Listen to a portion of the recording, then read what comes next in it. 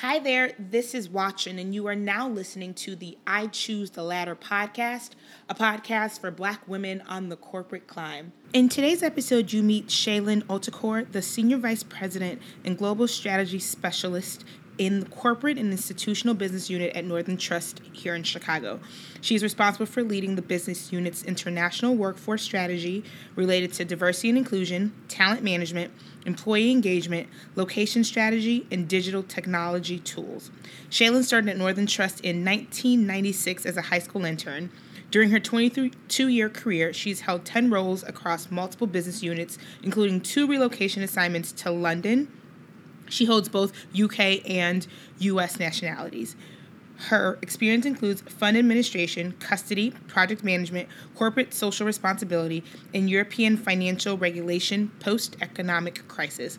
Shaylin obtained her BA with a focus in international project management from DePaul University in Chicago, holds a project management professional certificate, and also has an MBA from the University of Chicago Booth School of Business. I had such an amazing time talking with Shaylin. She was so open and very, very transparent about her experiences and what she's learned, so I hope that you enjoy this conversation with Shaylin.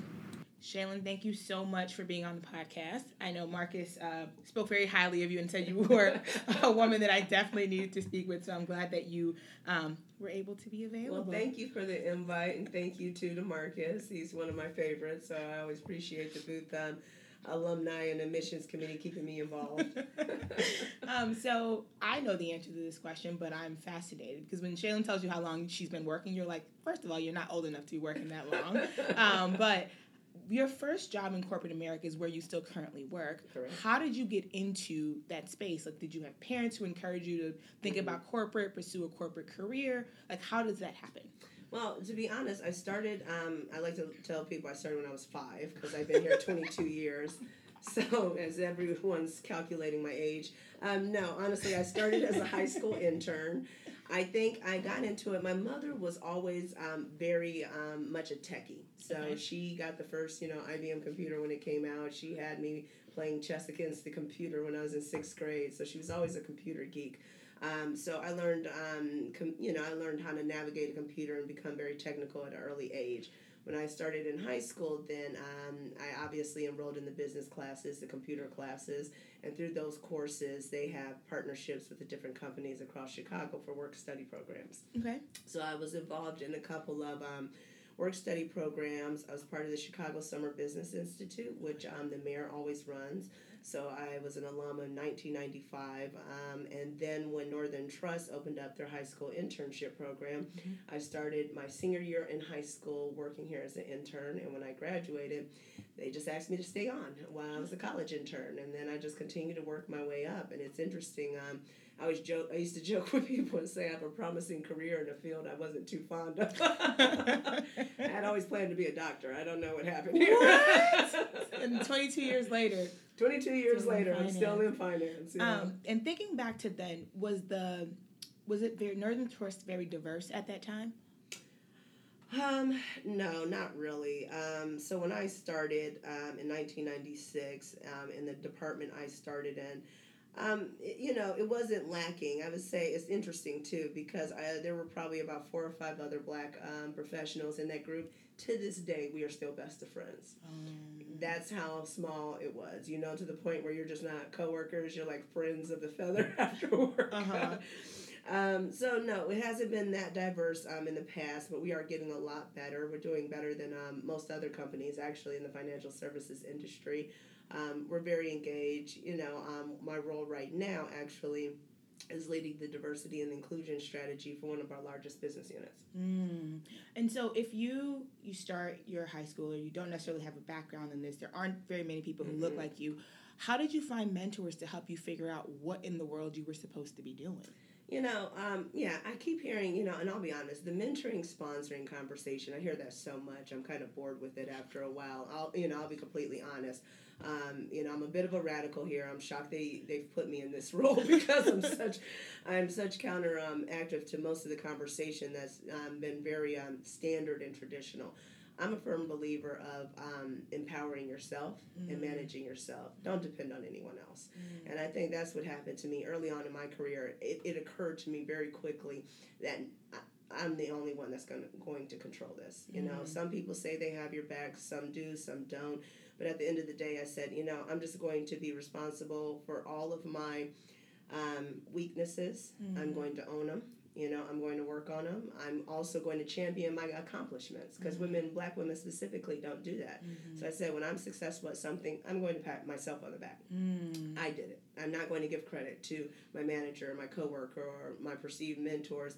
And same thing, when I fail, I'm going to own it. And I changed my mentality really quickly on. And it does give you a different sense of ownership because then no one can stop you. No one made me. No one can break me. So in my career, what I did, I looked around the company and around my department, and I said, what's a niche area that I could be an expert in, something that I can own? And I noticed that while I was in accounting, there was an IT group that supported us. They didn't speak business and accounting, and our accounting and business groups, they didn't speak IT. And I have a minor in comp sci, so I was able to cross over both of them. So I found my kind of path between the two groups, translating their own terminology. Slowly moved into project management, but I've always taken the hard jobs. I've always taken the difficult ones. Honestly, being a Black woman, sometimes you do. You have to take the harder ones to prove yourself because, quite frankly, they're the jobs nobody else wants. So sometimes when you step in, you take them, you exceed expectations. It gives you a chance for exposure and visibility. So making sure that you are able to spot the opportunities and not wait for them to be handed or presented to you. You can't travel down the path that everyone else has traveled. You can't wait for a mentor, a manager. You can't wait for a sponsor. You have to look around, find the opportunities. You have to attack them. You have to put in the hard work, roll up your sleeves. You know, there are certain things I do at my job that even today people are like, well, why do you go into that much detail? They don't need that. And I'm like, well, why settle for mediocrity when you can have excellence? And when you deliver excellence on a regular basis, that's when you get the sponsors. That's when you get the mentors because everyone sees that and they want to be a part of your journey. So I flipped it on the head. I don't go look for them as much as I find people now are like, oh my God, I saw this and I have suggestions on how you could be better. Let me help you. Because they do want to help your journey. But I don't depend on the mentoring, sponsoring concept. I think it's relevant. I do have a lot of mentors. I call them my career board of directors. When I have an issue, I have men, women, different races, colors, everything that I can reach out to for advice. But it's not people or anyone that I depend on because you can't. And for you, thinking about when you were junior, middle level to now being senior level, what do you think the best, outside of your education, the best investment in your professional development was that you made? Outside of my education, I would say the best investment probably was my international assignments. I had an opportunity to go work overseas in London back in 2005 when we were launching a new office there. And a lot of people, wanted to go but were scared to leave their family and friends. And there were either other Black women who had the opportunity, and we spoke, and the words that were said to me is, I don't want to leave my mom, my dad. I don't want to leave my family and friends. Didn't want to step outside their comfort zone because you are being plunked in a foreign country, first time, no support system, and you just kind of figure it out. But I took that leap of faith, and it was one of the best experiences of my life. And then when I finished Booth, I was just remarking on how great that experience was, and I told my company I want to go back. And they said, we're not sending anyone, Shaylin. And I said, but I want to go back. And they kept telling me they weren't sending anyone, and I kept telling them I was going back. And like I said, I owned it. It took me 9 months of networking and politicking, but I found my way back.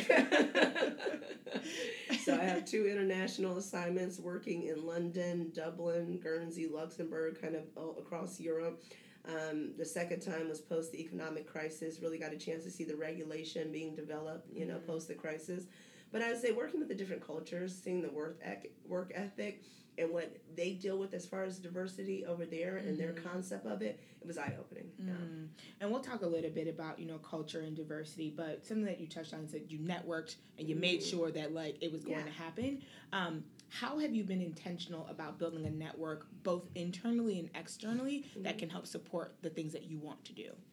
Yeah, absolutely. I think a lot of times I meet people who are like-minded. You know, if I'm in a meeting or if I'm in an event or a panel and I hear the way another person talks, or I was in London and one of my first meetings, it was an older white British male, and he was in the meeting and he was running it, and the way he thought analytically, I thought, wow.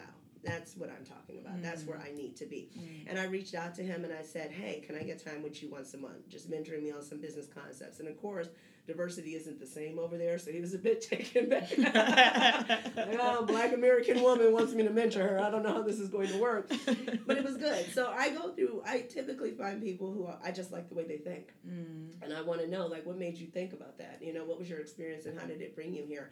I also think when it comes to networking, I consider myself more of a broker than a networker. What's the difference? So the networker is you meet just to talk, right? But you're not bringing anything to the table, right? A broker is someone who connects people. So I like to broker. I like to meet with this person over here and this person, and then I hear something, I'm like, oh, I have someone perfect for you.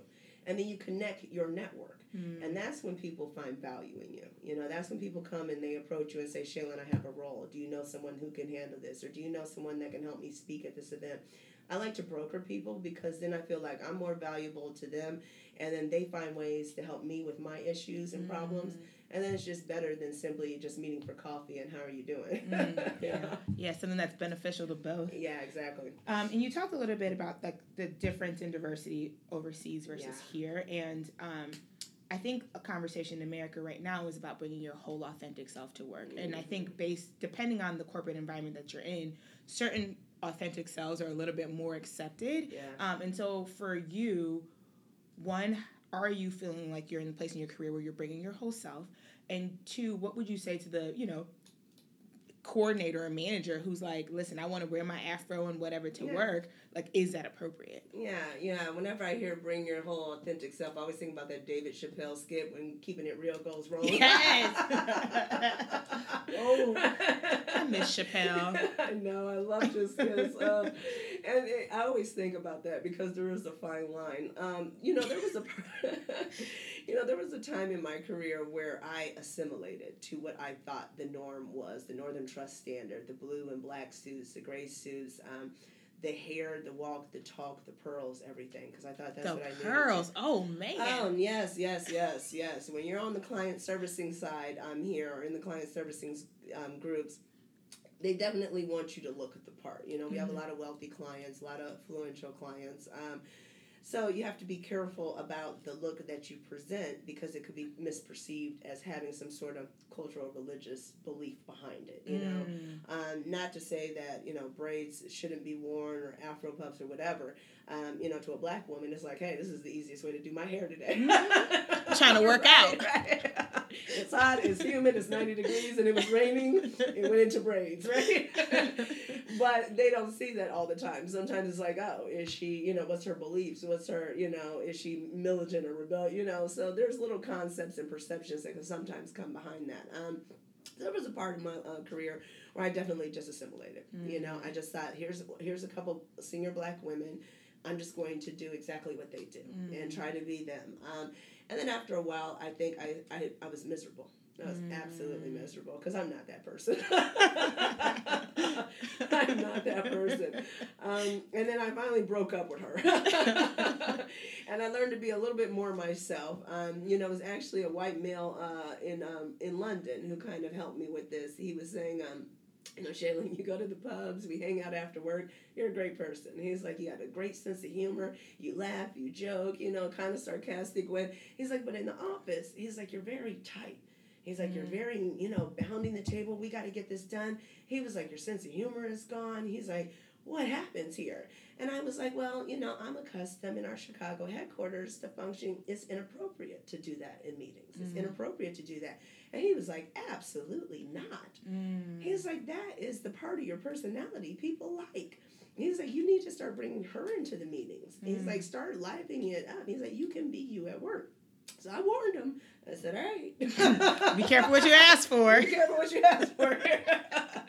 But I thought about it and I took it to heart. And like I said, being over there really opened my mind to different ways. And then just being in the company so long, you see different people with different styles succeeding. And you're like, well, if she could succeed and that's her style, and he could succeed, what's really at the basis of it all? And it's really execution and performance. And when you're executing and you're performing, you got braids, you have afros. You know, they let you get away with a lot when you're delivering. Yeah. And then looking at so I looked at your career. You've had a long career, and you've had an opportunity to do a lot of different things within the company. So twofold question. One, can you think of a time where you maybe felt stuck in a position and what you did to get unstuck? I think a lot of times people get miserable in corporate America because they're like, I'm stuck, and there's nothing that they can do about it, which isn't always true. It's just about perspective. And then two, how have you known when it was time to move on, right? Because I think a lot of times we may think we're ready before we are, or other times we stay in positions so long because we're afraid to let go. So one, a time when you were stuck and how you got unstuck, and two, how do you know when it's ready for you, when you're ready for your next opportunity? Yeah, no, and that's a good point because, like you said, it's simply not true. I don't believe that. It goes back to my earlier point where you have to own your career. You have to own your faults, right? And that's probably when I learned, when I was stuck in a position, was the same time I learned to own my failures. Because I realized, you know, I'm stuck because I didn't manage my network. I didn't connect people. They didn't find value in me. I wasn't delivering on the job. I wasn't owning my space. I was letting other people own it. And then it got to the point where, hey, I want to leave. I don't like my boss or my coworkers are on board, but I haven't done anything to set my platform up to the next job. My resume wasn't up to date. I didn't know anything about the company. You sit and you get complacent, and then one day you wake up and you say, hey, I want to move, but you didn't do anything to prepare. It's like wanting to move a house and didn't pack any of your boxes. You can't just pack up and move one Story day. of my life. Right. I know. So after that point, I just started owning it. I got out there, you know, I focused on my education. I focused on my technical knowledge. I focused on talking to people, seeing what the opportunities were. And I did get out of that role and I moved on to something else. Quietly, you know, actually, after I was doing that, my manager saw that, okay, she came out of her career coma. Because that's what they look at. If you're comfortable and complacent, they'll let you be complacent. Why not? You know, you're a low-cost employee who knows the skill, the trade. Why move her if she's okay to sit there? Once they saw I was ready to move and I was going to move, that's when they stepped in and said, okay, how about a promotion? We want you to stay. How about instead we promote you to this and we give you more challenges? After that, I learned, especially since I've been here 22 years, every 2 years I move. I've had a different role every 2 years. So I spend a year in a role and I decide, do I like it? What do I like about it? What don't? I get to know people. I get to know the expertise. And then by the second year, I'm like, okay, what's next? Either I'm moving up in this role and I want more challenges, more responsibilities, or I'm not too fond of it and I want to move over to this group or to that group. And I usually align my movements with the company strategy. Okay. So if you're wanting to move into technology, but your company is outsourcing technology, that may not be the place to go. Right. So you got to know your company strategy. So I saw a business unit that was growing and the company was investing a lot of time, money, and resources. I said, I need to be in that business unit. And I found a way to move over. But I believe in keep moving. Don't get comfortable. Do not get comfortable at all. That's the way your salary increases, your skill set, your network, your exposure, your visibility, is that you have to keep moving. Yeah. And we're going to talk stereotypes really quickly. So as you become more senior, like you are communicating with higher level people, right? Like that's more and more of the responsibilities. And from conversations and what I've been told, like you are a pretty direct communicator. Who told you that? And so how do you, and I think there's a fine line between direct and angry Black women in terms of perception. And so in your communication, has it changed as you've gotten more senior in the workplace? And do you think about avoiding the stereotypes in how you communicate because you don't want to be perceived as an angry Black woman? Yeah, I'm over the perception, all right? I've been working with so many, quite frankly, white males that are aggressive and in your face. You know, I'm in asset management, stroke investment management. So the personalities in this segment of the industry, they're tough. You know, they're direct, they're in your face. So after working with so many white males who had that personality, I'm like, perceive it whatever you want. You know, I'm a product of my environment. You know, you're tough, I'm tough. Hey, let's joke and, you know, go have a drink afterwards, but it is what it is. So I don't let that get me down anymore. I don't let that influence my thought process. I kind of push it out. They're going to think what they want to think. You know, I have a black woman I worked with before, and they told her she didn't have enough teeth. Oh. Told me I had too many and she didn't have enough. And I was like, well, we just can't win for losing, can we? Do you think the fact that you are excellent at your job gives you the freedom to communicate how you want? Absolutely. I will always tell black women or anybody of any color, race, or gender that performance matters. Once you're performing and executing, you get a lot more liberty. You get a lot more respect. I will say right now, all of the people, all the gentlemen I work with across the business, you know, men, women, whatever, they respect me because I've delivered on projects. We've worked together. So they know I'm tough. They know I'm direct. But then they know most of the time she's probably right, too. And if she's getting upset, something's wrong and we need to pay attention. And so they do stand up and listen. But over the years, I would say the only thing that's changed is the fact that I've learned to incorporate a sense of humor in it. You can be direct, but it does help to smile sometimes. Soften it with salt. Cyanide with sugar, So when you are in your middle stages of your career, what are some skills that you feel like you had to develop in order to be great at the job that you are in now? Multitasking. Yeah, I would say multitasking, time management. The biggest thing I would say right now in my position and when I look across the company at all the different people, senior leaders, the ones that excel are the ones that are best at time management and multitasking. They know how to prioritize. I have 50 things right now to do. I'm not going to get them all done, and I'm not working 12 hours a day. So I have to look across. Wait, you're not? No, God, no. Work-life balance. I'm all about that at this point in my career. I have to have a life because that distresses me, and then I can smile. Ladies, you don't have to. Well, no, I feel like you earned this right to not be working 12 hours a day. You know what? You have to earn it, but I wish I would have learned it early on. It took a while for me to realize that the 12-hour days don't get you anywhere. Nobody says, oh, she worked 12 hours. They just said, oh, wow, we don't have to hire another person because she's doing extra work, so let's just keep giving it to her. It's not until you stop that they realize we may need another resource. She may be overworked. So now I've learned that, and there was another woman who told me that. She said, she had to look around at the guys. She's like, you think they're working 13, 14 hours a day? They know who to talk to, what to work on, and when. And that's what I'm learning. I got a lot of priorities. Certain things my boss cares about, and certain things she's like, I'll get back to it. Those are at the bottom of the list. I don't have to do everything. I focus on the most impactful, the top priorities. I try to pack in as much as I can, but then that's that. And then if I need more resources, we got to have a conversation, and that's something I think a lot of women struggle to talk to their managers about because you have this perception that you're dropping the ball. They're going to think I'm dropping the ball, I'm not performing. And I'm like, no, if you're really performing and executing and you know where you stand against your peers, you should be able to have that conversation. Yeah. And something that you touched on briefly when you talked about your time going to London is that a lot of people turned on the opportunity because they were afraid or they didn't want to leave their families. And I think, especially for Black women, the confidence in taking on more responsibilities and that what that means in terms of failing on a larger scale, right, keeps a lot of people from taking on or raising their hands. And so can you think of an example of somewhere in the 22 years where you made a mistake and you thought like, it's over for me, but then it ended up being something that wasn't as bad as you thought? I don't believe in failure, watching. Let's talk about it. Mistakes are opportunities in disguise. Does it feel that way in the moment? There's been times where I've led a project and, I had a particularly tough one, my last stint in London, and it was rough. It was a regulatory project, and between the work, some of the more challenging personalities, some of the diversity, complexities there, it got pretty difficult towards the end.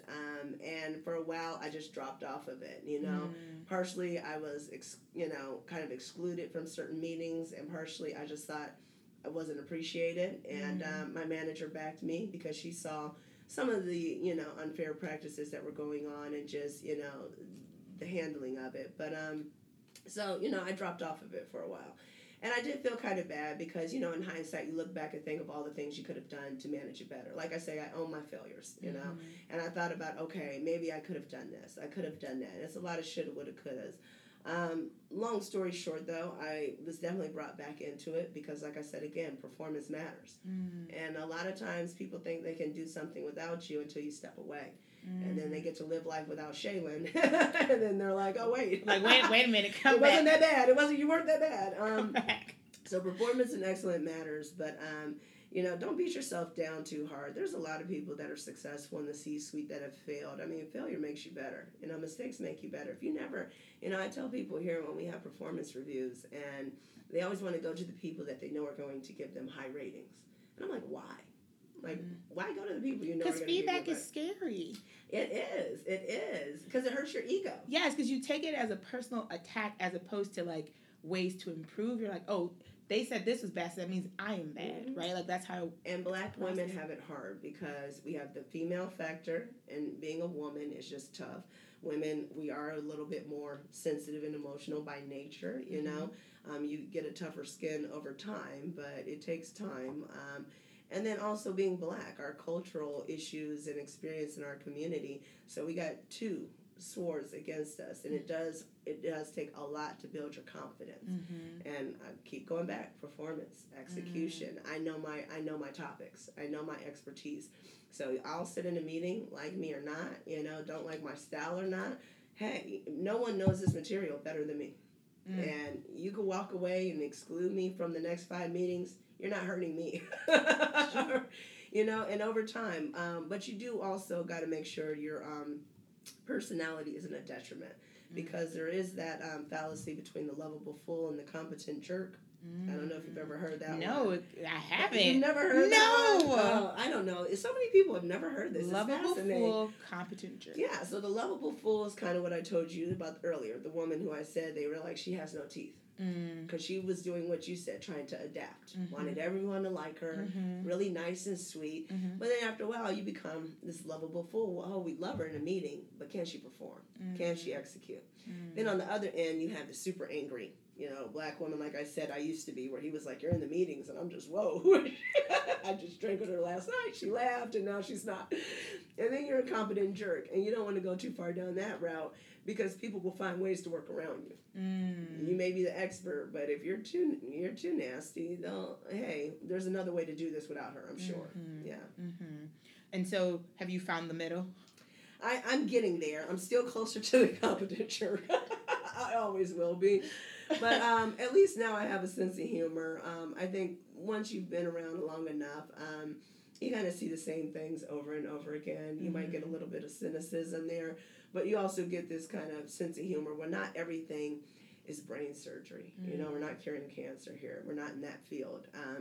So not everything is mission critical, you know. So a lot of people get very emotional and, you know, get invested. And like you said, you know, they get feedback and they take it as an emotional, personal hit. It's business. It's all business. And once you keep reminding yourself it's business and not personal, it helps. It helps to have a life. It helps to have a life. I know. People are like, oh my God, a life. I know. Because that's not what you're told, right? You're told put your head down, especially if you don't come from this world. Your family doesn't come from this world. And so all you're doing is like reading things on the internet. You don't know other black women who've successfully done this thing. So you're like, let me put my head down, let me work the 14 hours because it looks like I'm a hard worker. Yeah. And then really, sometimes it looks like you're incompetent, because why does it take you 14 hours when John sitting next to you is done in 8? What is he doing that you're not?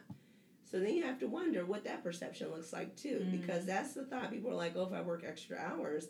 But then if you're working extra hours, but the people around you are not, are you that good? Why do you need the extra time? What are you doing differently than them? It's probably a question a lot of people need to ask. But, you know, you learn as you go along. I will just say that the longer you're around, the more comfortable you get, the more confident you get in your experience. You get over that imposter syndrome, you know, where you're sitting there like, I don't belong. They're going to find out any moment now. I'm an imposter. And then also I say it has helped me to broaden my perspective around things like you just said about don't belong. Right? Black women, you know, women, black people, everyone is always, they're always in their own head. Everyone thinks it's just me. And so as I help lead some of the diversity and inclusion strategy, I talk to all groups. I talk to the disabled partners group. They think it's just them. I talk to the LGBT group. They think it's just them. Everyone thinks they're all alone when really you look across the board, there are more of us than there are the quintessential 1%er blue collar, white collar, white male who's running it. There's more of us that's probably on the diverse side that really need to kind of communicate and band together a little bit better. Yeah. And so then what would you say to that, middle manager who's in finance and is trying to figure out, like, is this a place where I can thrive? Yeah, I've had those conversations with myself, too, because like I said, I always tell people I got a promising career in the field. You have to ask yourself, is finance for me? Like, in the financial industry, it is tough. It is, I'm not going to lie, it is hard. What's the hardest part? Oh, the hardest part is the politics and the people. It is the people.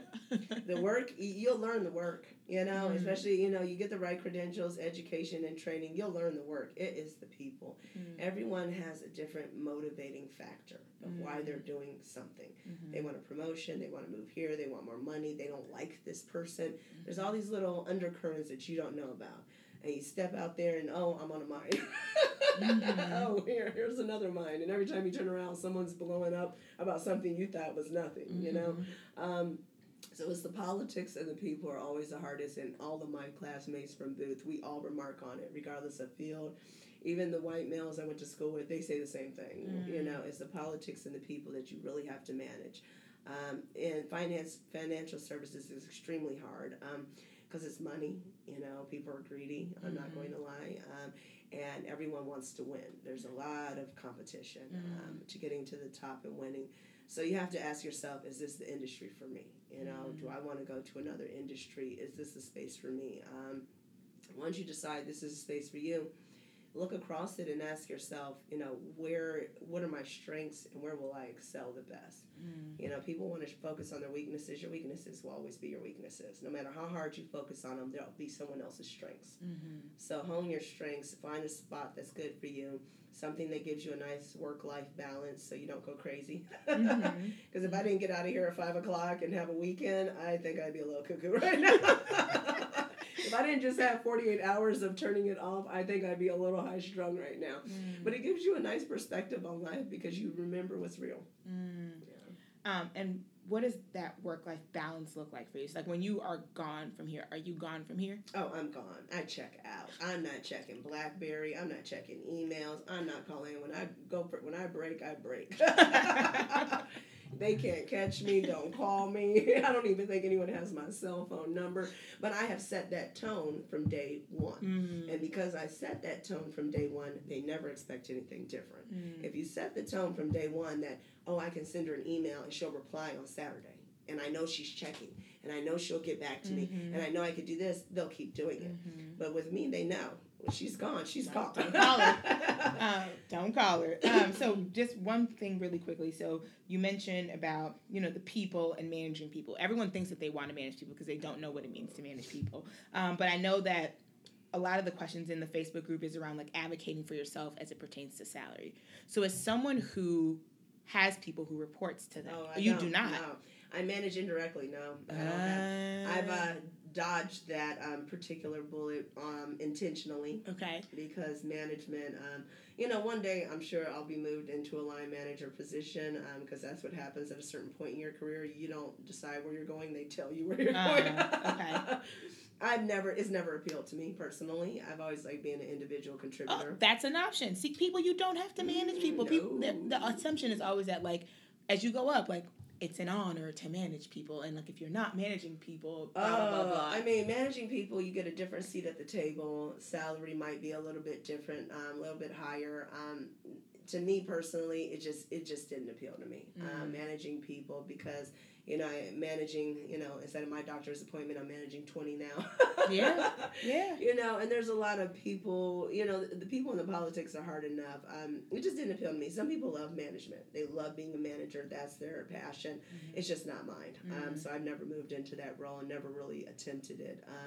So for you, how have you learned to advocate for yourself then? Like, as you've moved around and things like that? Like, I think a lot of times people don't have the words or the language to be able to go in and advocate for themselves. So how have you learned it? You got to be confident. There is nothing wrong with saying what you want and asking for it. The worst case they can do is say no, and that's what it's the fear that holds people back. And maybe because I go where angels dare not tread, but you have to get over that fear. That you have to get over the fear of no. I mean, if you go into your boss and say, "I want another 10,000," all he's going to do, worst case, is say no. We can't give that to you. But you never know what you might get. He might say no, but we can give you 5. Or we can give you 7, but people don't take the risk. And women specifically, and black women, we got to get out of, our comfort zone and take risk, because the guys are smoking us. They are taking risk. They are in the office. I want this, I want that. And I've learned to just change my whole mentality and personality. So I go in and I say, right, in 9 months, I want to be in this role. And I like this group, and I like working for you. But if I'm not given another opportunity to move into the space, I'm going to find it somewhere. And I've had bosses that have told me, well, I don't see you moving into that role. Well, I see me moving into that role. And then I stop talking to them, because you're obviously not an advocate. You have to know when to stop talking to someone. I'm really great at not talking to people who tell me no. And finding your yes. Yeah, and I find my yes. And you have to spread your net wide. You have to be willing to relocate, to move around, to get out your comfort zone. But I'm determined. My friend just told me, she said, you never not gotten anything you wanted. I was like, because I don't allow people to tell me no. And when I want something, it's non-negotiable. It may take 9 months, it may take 2 years, but I'm going to get it. Yeah. With the increasing popularity around entrepreneurship these days, especially as it pertains to Black women, what has kept you in corporate? Yeah, honestly, it's very interesting. My family life, my upbringing. My mother used to love to own her own businesses. And when I was growing up, she always had a business idea. She never went and got the education, though, right? So she was an extremely smart woman, Mensa level, graduated high school when she was like 14, extremely smart, but then went on to have 5 kids. Yeah. So she never finished college, but she always had these great business ideas. And she would start this business and it would fail. And then she'd start this business and it would fail. So growing up, we were always low income because we never had a steady, stable stream of income.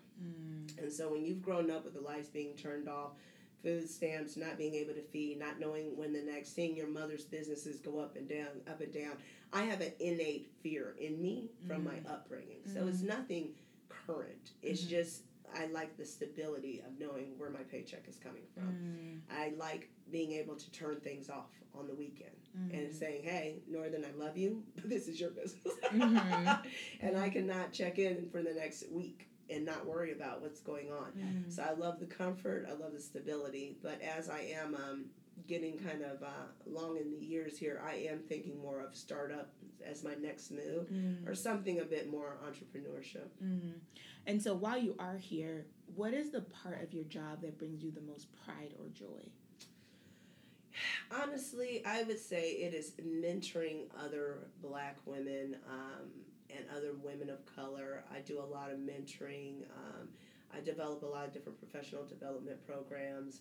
So I'm really involved in the diversity space. When I was in London, I really battled because you need someone, people have to not be afraid to have the conversation. When you see something that's not right, when I was in London, I would see things that, and I would pull the senior execs aside and say, hey, I know they're not going to tell you this because they're scared, but I'm going to tell you this. So you can never say you don't know. And this is what's going on behind the scenes. Someone needs to do something about this. And they would tackle it. And people think they don't care. And I'm like, it's not that they don't care. They don't know because people don't tell them, So I think in my role now, and when I left London, it was hilarious. My leaving due, I had probably all the multicultural women in the London office show up. Every woman in different cultures, religions, races, and they all told me, they were like, Shaylin, you made a difference. You may not know it, but you made a difference. They're like, that guy who was being a bully, I don't know what was said, and I don't know how it was said to him, but he's roped in. This guy is nicer. This guy is this. They're like, and they were just like, I don't know what you did. But thank you. But thank you. Thank you. And even now in my role, I like seeing, when I'm in meetings and I see my mentees excelling and going into new positions. and they say, Shaylin, it was because of you, you know? And it's like, oh, it's like all the awards, all the money, everything else, it comes and goes. But when you see that other people are better off because you put your neck on the line and kind of went to bat for them, that's the most rewarding. Yeah. And so these next series of questions are the lightning round questions. Do not overthink them. It's just the first thing that comes to your mind. Are you sure about this? Yes. It's the first thing that comes to my mind. It's always right. Okay. What's the one piece of career advice you wish you'd gotten earlier in your career? To stop being naive.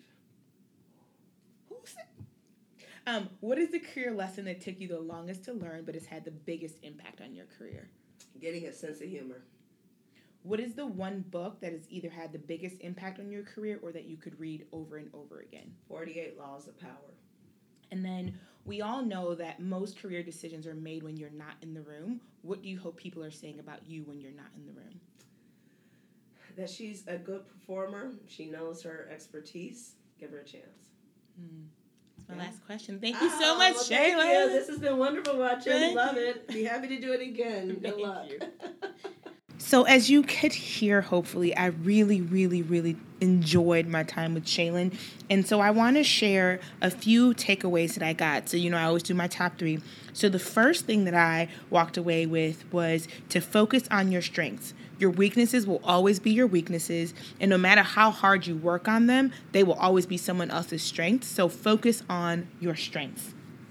I think the other thing that I learned, the second thing, was that in order to move around and don't feel stuck, you have to make sure that you're preparing yourselves for the next move. So the analogy that she uses, that like you can't move if you haven't packed up your stuff, and that really hit home for me because you guys know I'm always moving and I'm always packing at the last minute. So if you want to be able to move forward, you have to make sure that you are preparing for that time before the time gets there. And then I think the last part of it, that the third thing that I really enjoyed, was talking about the ownership, taking ownership of your career, and saying that, like, when you deliver excellence on a regular basis, that's how you find sponsors and that's how you find your mentors. And I think, in the Facebook group, we're always talking about finding mentors and people to help with our careers, and how do we do it, and how do people go about finding those people. And so I think she was right on saying that just be excellent at whatever it is that you choose to do, and the people that you need to help you move around in your careers will find you, and you just have to believe that.